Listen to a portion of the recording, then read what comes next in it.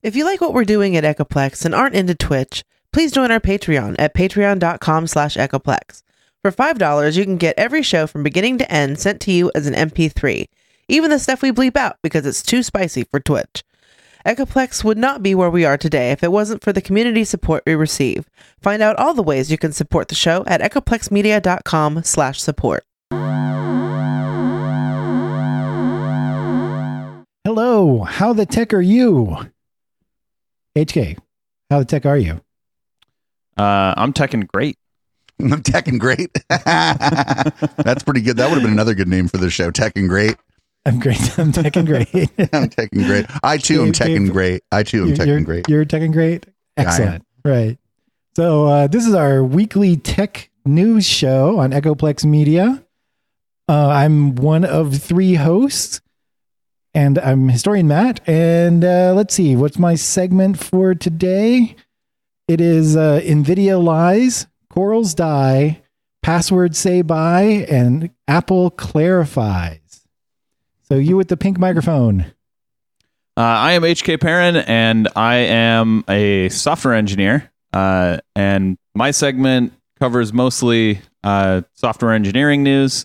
So specifically web development, but I'll try and branch out into like application development and server development as well. And my story this week is regarding application development that I actually did recently. I have a new app called Stream Overlay, and I'm going to talk about this. Heck yeah. And I'm producer Dave, and I'm just a talk show host. And today I'm going to be talking about the Linux software that we use here in the studio and on our servers. So Matt, nice. I believe your segment is first. Let's go. All right, let's get going. So first part of my segment is Nvidia lies. So this one's kind of for Dave, since we brought this up, I think it was actually 2 shows ago on our very first show. But you mentioned something about Nvidia, like people having a hard time getting GPUs, right? Because of all the miners getting a hold of them.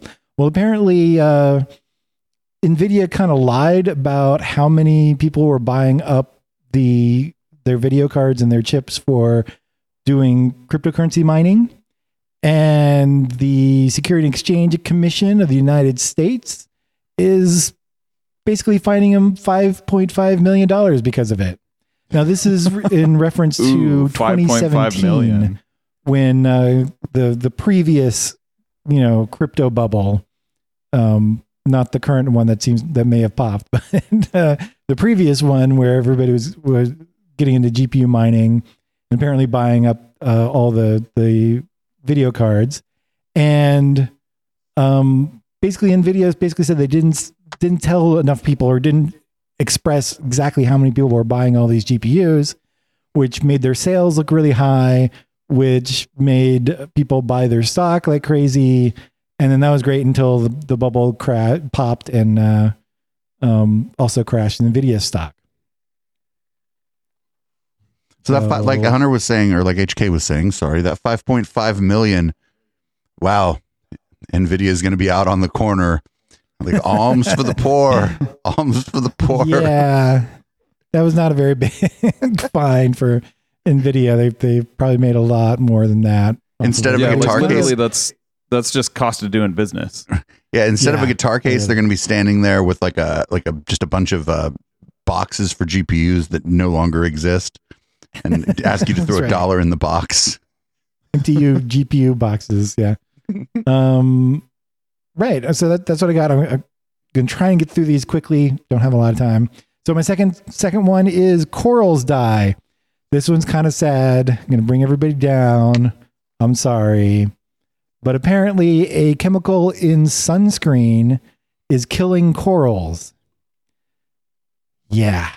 Just when you thought, the corals are already having enough problems, but apparently there is a chemical that's used in most sunscreen, and I'm going to try to pronounce it. Oxybenzone, I think is how it's pronounced.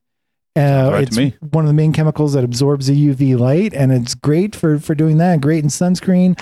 Unfortunately, when it gets into corals, the chemical itself is fine, but then it binds with, I think, glucose, and then that molecule is deadly basically to corals. And it's even worse than that because a normal coral is kind of okay. They can kind of deal with it if it's not too much. But if they start bleaching, where they're, the corals are symbiotes, right? And basically have I think it's a little bit of an algae in them. And when they bleach, they're expelling that. Well, that apparently makes it even worse and makes it like super deadly. So, because the algae could actually like render the chemical harmless. So I don't know what we're going to do about that. Some beaches have been banning sunblocks because of this. They're just basically seeing this chemical in the water and surprising amounts. And so they're very concerned about it. But of course that really sucks because that would increase skin cancer. So I'd be surprised about that. I'd be surprised if we didn't have a replacement chemical for that. Yeah, I don't know. There's a chemicals in the water joke here somewhere, but I can't come up with it. Yeah. So I'll say goodbye to corals, I guess. Hope they survive. We really need them. They're really That's cool. really sad. Yeah. Better news, I guess. Password say goodbye. Not really, but Apple, Google, and Microsoft want to kill password with the passkey standard. And basically, they're just trying to come up with standards so that you don't have to actually put in a password, but instead use your cell phone. At least that's the suggested method of doing it. Of course, you don't have to do this. This is just a kind of helpful thing. And it seems like it's, if you've ever used a security key type thing, a little, security USB key, it's very similar to that. I think it sounds like it works the same way, except it's through your phone or very similar. I did not get into the deep, didn't get very deep into how the technology works, but it's very similar. So you'd basically, if you wanted to log into something, you would, whatever service would contact your phone and have you like basically log in through your phone, and you wouldn't actually type in a password, but basically say okay because your phone is there, and it's doing it by connecting through Bluetooth, so you don't actually have to have a Wi-Fi connection. Interesting stuff. I don't know if it's actually going to work out or how used it will be. We will see. It sounds like if somebody gets into your phone in this case, they just own all your stuff. Well, sort of. If they have your phone and they can unlock your phone, yes. I feel like that's a whole lot safer though than someone just guessing your password and then they own all your stuff. I guess you're right. For a lot of us, for a lot of people out there, one email account is a single point of failure for everything. And in that email account, because people don't really delete their email, is like a list of places that they could use to log into with that email. Yep. So maybe you're right. And people's passwords tend to be really insecure. Yeah. Yeah. This might be a good time to remind everybody that if you are just an average computer user, that's a great idea to use a password manager so that you don't even know your password. Absolutely. And so they're like random and complicated. And some of the password managers even offer like two-factor within the password manager. Just make sure your password for your password manager is good. Yeah, yes, I mean, that's the only password that you have to remember that has to be good. Yeah. Most of the password managers do offer two-factor authentication. Some of them are not great two-factor authentication. I do suggest using a security key if you know how to do that. That is like right now one of the most secure ways of logging into something. But check it out. And I personally use Bitwarden and I love it. I use Dashlane and I love it. So, but whatever you use, use a good one, but use a password whatever manager. you use, it's better than nothing. So I got one more part in my segment and I'm done. But so the last one is Apple Clarify. So I don't know if you guys heard about this, but what was it like last week? Apple said that they were going to remove apps from the App Store that haven't been updated in a quote significant amount of time, which turned out to be like 30 days or something crazy like that. And a lot of app developers are really unhappy about this because a lot of apps, particularly like little utility apps, like you make them and you're done. Like, you don't have to update them. It's not something that you continually have to change and keep up to date. You do occasionally have to make sure that your stuff works on newer hardware and newer interfaces and stuff, but it's not something that changes very often at all. And some really simple utility programs probably don't even need that. Well, it turns out that Apple decided to clarify their position, so a significant amount of time specifically means like 3 years, but not really. There's also like a 90-day thing. I don't know exactly how that works together, but also you're not going to be removed only because you haven't updated your app, but also that if your app hasn't been downloaded in a year. So if you have a utility app and it's getting downloaded regularly, you're probably fine as long as it, works on the latest hardware. But that's good to know that people aren't just going to have their apps removed randomly. I feel like if they're taking all this money from developers, like in order to have an app on the App Store, you have to pay $100 a year for the developer account. Yeah. So I feel like if they're charging $100 a year for that account, why have any sort of policies like this where you have to keep it updated or else it gets removed? This is ridiculous. I don't know. Like, if you're going to do this, then don't charge for the developer account. That's what I would think, because they're just going to lose money, but they may have some reasons for like getting rid of broken apps or something, or old ugly apps or something. I don't know. I can't read Apple's mind. So if nobody's downloading somebody's app in the first place and they haven't updated it in a while and Apple removes it, it would be appropriate, if that's their only app, for Apple to just not bill them the next time it comes around because they have no apps on the App Store. It seems like that would be like the appropriate thing. And maybe that's what's going on. Who knows? But also, like, if your app, so if it's being downloaded like regularly and something's wrong with it, you're going to hear about it. You know what I'm saying? Like, and you will end up having to update your app. So the thing about the time, like if nobody's downloading your app in a year, maybe it should get kicked off the store. Like, nobody wants it. It's right. But you're paying to have it on the store. I also think if somebody has 0 apps on the store, Apple shouldn't bill them the next time around. There's no, you know what I mean? There'd be no reason to bill that person. Yeah, I'd say if they don't do that, if they don't stop billing you, if they kick your app off, then that should be illegal for them to do that. I'd call it theft, petty theft, but still theft. Imagine being a victim of petty theft and the defendant is Apple. So, HK, what do you got for us? All right. So, Dave, if you want to bring up my Stream Overlay page, I developed an app called Stream Overlay. It's not on the App Store.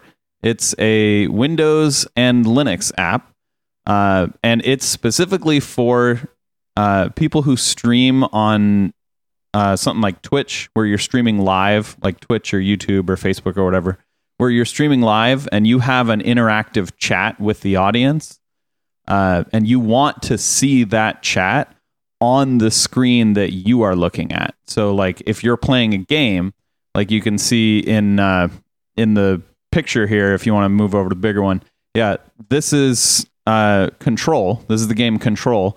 And on this screen, you've got chats coming up and a Twitch alert coming up on that screen.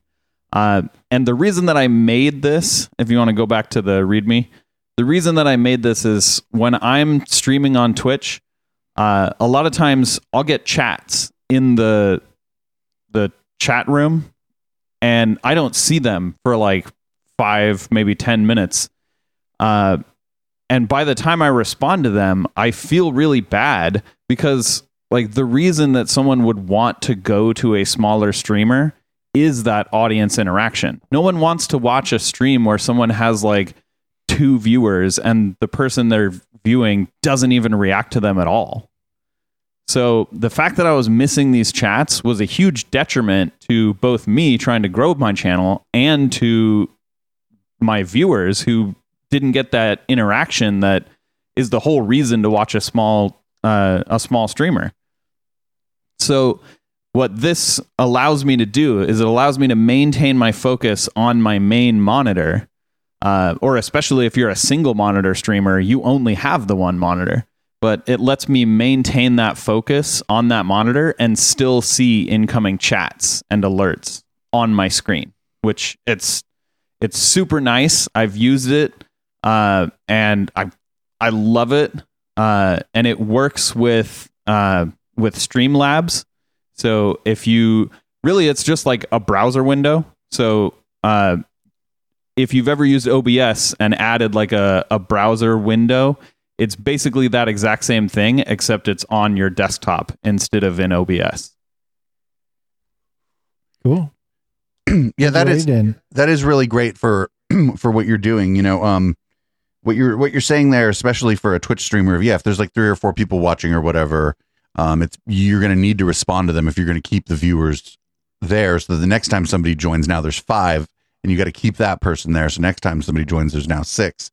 And that's definitely how you grow your community, because even the difference between having like 2 viewers and having 6 viewers means more people are going to get your stream recommended to them, even in that small number ratio. Like, we had to learn that when we first got to Twitch, right? We figured that out real quick, that we have to be talking to the chat when we're not, except for the times we absolutely cannot. Like, for example, if we were doing this show live, we absolutely cannot talk to the chat because it doesn't make any sense for the people that are listening to the podcast later. But then, you know, we do an after show or whatever, and we're never doing that, by the way. Yeah, but for me, I stream games, and if I'm just playing a game, having that audience interaction is really important if you're trying to grow a channel. And I looked online, and I could only find one thing that was similar to this, and it only supported Twitch chat. It didn't support anything else. This will support Twitch chat. It'll support Twitch alerts. It'll support YouTube chat, Facebook chat, basically anything that you can put in a browser window that has, you know, just a white background, because that's like the background, the unset background is what it makes transparent. So anything you can put in a browser window, it'll support. And that Twitch chat one that I found, the only one that I found, only works on Windows. So, yeah. This is built in Electron, so this will work in Windows and in Linux. It would work in Mac if I built it for Mac, but I don't think anyone streams games on a Mac. So, like, you know, if you come across this and you want it on Mac, just, you know, file an issue on GitHub and say, hey, can you build the Mac version? And I'll do that. Yeah, this is super cool. I think a lot of people will use it. I think even like bigger streamers might be interested in this, because even though, like, you know, like now that our channel's established, you know, we'll have 50, 60 people in there, I can just tune the chat out, right? Because they'll all talk to each other and nobody's going anywhere. Somebody will come in there and try to start an argument or whatever, and then I'll have to like scold everyone. But I think a bigger streamer, just like not having to look away ever, like if you don't want to, I think there's no reason that just small streamers would use this, but it's ideal for a smaller streamer. Like you're saying, you want to be engaged in the game, but you absolutely have to engage, especially a new person who shows up in your chat. Yep. Excellent. So yeah, that was the first app I've ever built with Electron, and I gotta say, Electron is awesome. Oh. Electron is like a Chromium, right? Yeah, it's it lets you build a desktop app using Chromium as like what renders the UI. It uses Node.js for interactions with like the file system and the devices on the computer, and then it lets you bridge those APIs across to your like your actual Chromium environment. So that bridge is there to maintain security, because you could have potentially unsafe code running in the browser part, and you don't want that having access to the Node APIs. But yeah, once you understand that bridge, if you're good at writing JavaScript in Node and good at writing JavaScript in the browser, like, it is super easy to make an app. One of these days, you're going to learn a Lisp and realize you've been wasting your life with these other languages. Learn Just Lisp. saying. So- I've coded in Scheme before, but just like one small file, which Yeah. I think Scheme is a flavor of Lisp, right? It's related. I don't remember how it's related. Okay. But it was hard to wrap my mind around that language. Did it have like an insane number of parentheses? Yep. Parentheses Then it was everywhere. a Lisp, Just yeah. everything was surrounded in parentheses. Yeah. Uh-oh. Examples of other Electron apps that people are going to be using a lot. The first one that comes to mind is Discord. Yep. Discord, VS Code, if you're a coder, is an Electron app. I mean, Chromium is what runs Electron apps, so Chromium is arguably like it's based on the same code. But yeah, there's a bunch of apps. I think Spotify is one. Yeah, Spotify's Electron. Yep. Telegram is written in Electron, or is an Electron app.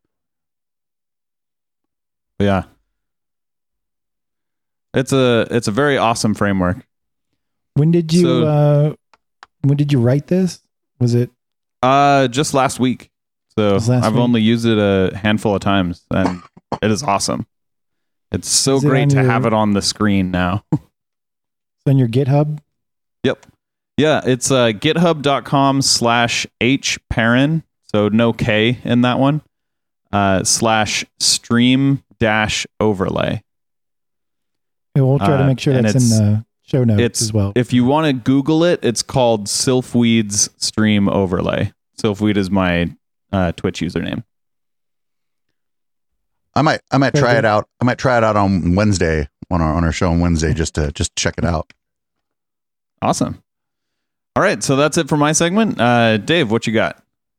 Last week I went over all the hardware here in this studio, so now I'm going to talk about the software we use both on the computer here and just real quick some of the stuff that's on the servers. The server stuff isn't really that interesting, I don't think, to most people. Most of it's just running in a Docker container, so not a whole lot going on over there, and that's how I like it. So all the computers that handle audio in here are running Ubuntu Studio, and the computers that don't have to handle audio are just running some variant of Ubuntu, either like Kubuntu or regular Ubuntu. The computers that do handle audio are using the KX Studio tools for Jack. I'll make sure there's a link to KX Studio in the show notes. It provides me with a lot of basically audio routing options, such that I don't have to have a big mixer with a bunch of cables. The virtual cables are like the biggest thing in KX Studio. The application is called Claudia, and there's information about that on our wiki. Actually, the link to the wiki is included here, and it has links to everything we're using. We broadcast using obviously OBS, and that goes to our own RTMP server. RTMP is the video protocol, but the app I really like that we use to broadcast is called Butt, and that stands for broadcast using this thing. And I think that's the coolest name for an app that I've ever seen. It's a very old app. It's just, for a long time, it was not being updated, and I was terrified that one time I'd go to try to install it and it wouldn't work. But over the pandemic, as with many things, the development on it kicked back up again for whatever reason, maybe people being at home or whatever. We also, OBS connects to an RTMP server. OBS is also used to record things that we're going to use, like this show. But is also used to record audio so that I have backup of the audio in case something happens. At least I'll have the audio. And I like that the app is called Butt. Have you noticed that? The thing I might talk about next week is Video Ninja. It's not even really an application. It's a system by which you can bring other people or even their screens onto OBS without having to use like Skype or Discord and do like a window capture of that. It allows you put each person in, they get a link, and then you put each person in as a browser source, and then you can move their window around and kind of put it wherever you want in OBS. And that's way better than the several meltdowns I had trying to use Skype when we first started doing this. I don't know if anybody remembers me getting very angry with Skype and Discord. Those are Yep. I remember that. Those are perfectly fine applications. They're just not built for broadcast, especially not if you're trying to have like a few people on. Whereas Video Ninja, if you're watching the video of this right now, I mean, the audio is great. The video looks fine as long as everybody's internet connection is good. And it allows us to do panel shows for the music show. And the number of parameters and settings you can just put into people's links is amazing. I suggest checking out Steve Seguin's channel for more information on that. And like I said, my next week, I might do a whole segment on Video Ninja. So also to bring in people, sometimes people aren't going to come on with video, right? So we'll use Discord, and they can just hop in the Discord voice room, like if they want to argue with me or whatever. Also, we have a old-timey phone system for people who have a rotary phone and want to tell us whippersnappers how it was in their day. And I know HK is a connoisseur. It's not around me. You're a connoisseur of rotary phones, right? Yep, I have. Actually, I have 3. One of them came from you. Oh, that's right. Technically, it came from the Media Winch. Yeah, that one's awesome. It's the old AT&T. What's it called? Model 500, I think it's called. Oh yeah, I don't know any. You knew what it was, and I was like, well, you can have it. I don't care about it. It was just sitting in the studio as if we were going to answer it. If it rang, I would have been really concerned because it wasn't ever connected to anything. So for post production, video editing is, and to the extent that I really do editing, whatever, it's done using Caden Live. Audio editing, we just use Audacity to edit audio because we're not really multi-tracking, so we're just hacking the ends off of things and inserting like promos and stuff. But if I do have something more complicated that I need to do, like if I multi-track a band in here or whatever, I will do the editing in Artdoor, which is a great like full-featured DAW for Linux that is, as powerful probably as what people are using to produce music. Just not used as much because most people aren't on Linux. Also on here, didn't mention it, and it's probably not super important. I also use Blender to just create quick stingers and stuff. I am not good at 3D modeling, and I haven't really explored its video editing capabilities, though some people do swear by Blender as a video editor. Caden Live. I used to use it. I much prefer Caden Live. Yeah, and Caden Live has like gotten like just so much better in the last 3 or 4 years. Like it was like crashy and stuff before. Now it's like rock solid, stable. It spans across cores a lot better. Like before, it would just pin one core, and then maybe you'd see the others hit like 30% or something. Now when you go to render, it'll just pin all your cores, and then render is like much faster. And it's just, yeah, the improvements they've done on that application in the last couple of years are astounding, considering it's a all volunteer team over there at KDE. A small team too. Yeah, they do a hell of a job over there. Did a little editing with Blender's video editing there, and it seemed like it was a video editor attached to a 3D renderer thing. So it didn't really feel like it was his own thing. No, it had much love. It didn't feel like that to me either. But Blender, like even if you're just doing real simple stuff and you're not too deep into it, Blender is just amazing. Once you kind of figure out the lay of the land in Blender, it's not that hard. But then again, the things I'm doing are like, hey, I would like some rainbows and some text. So it's not like I'm not like I would like a 3D model of the stuffed alien in the studio. No, that's different. Someone else can do that. I would pay for that though. So that's all the stuff on the computer systems here. I didn't get super deep into it because first of all, it's kind of hard to describe some of this stuff because a lot of it's visual, even though most of the apps are audio. But there's links on our wiki, and the link to the wiki page about the studios on our website, and there's links to everything that I've mentioned both in the hardware and the software segment. And then just real quick on our servers, we're on DigitalOcean. DigitalOcean is a sponsor of the show. If you go to the support us page on echoplexmedia.com, and you can get a $200 credit for DigitalOcean. And once you spend $25, we get that $25. So I don't know if you need any of this server stuff, please use our link. You can support the show that way and try it out for free. So we have an internet radio system that runs. It serves 2 purposes essentially. One purpose is to give people an audio only feed, a very low bit rate audio only feed.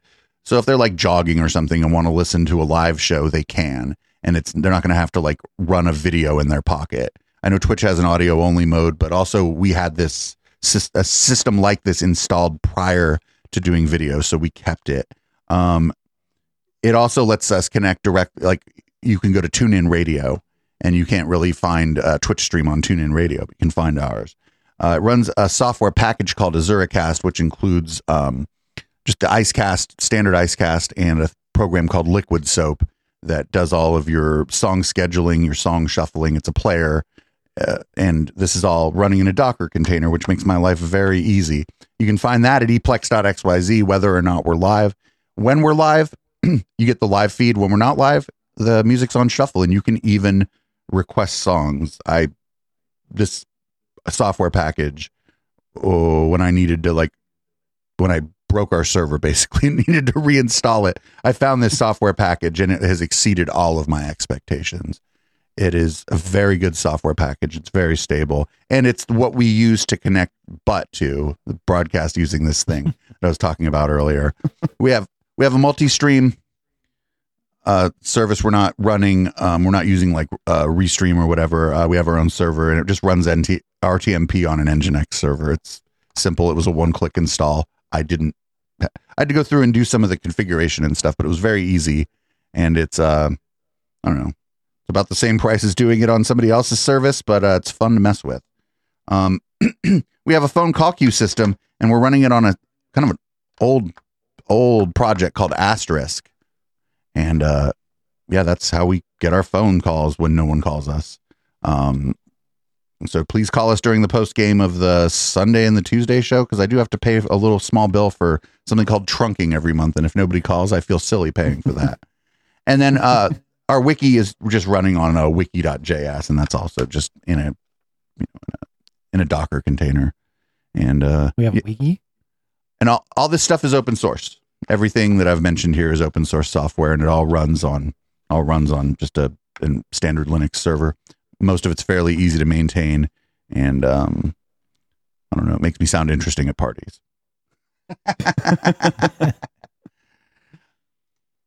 Cool. Yeah, very cool. Very cool. Well, I guess that's my segment. Back to you, Matt. All right. I think that's everything. Wasn't expecting Dave to throw it back to me.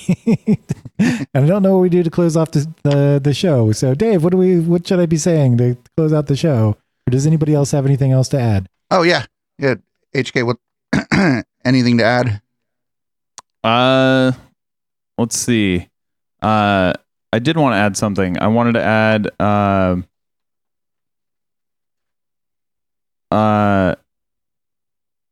you know what? I don't remember what I wanted to add. So let's go ahead and close the show. Do you want me to do it? Yeah, sure. You're getting better at closing the Wednesday show, so you can start making up the closing for this show. All right. Well, thank you for joining us for How the Tech Are You? This is episode number, is it 3? It is. 3. Yeah, episode 3. And we'll be back next week with more tech news for you. And until then, I don't know, don't get your tech news from anywhere else. No, like and subscribe, or subscribe to the podcast if you're listening to the podcast. If you're on YouTube, like, subscribe, put the bell on, all that stuff. That's it. Have a great week.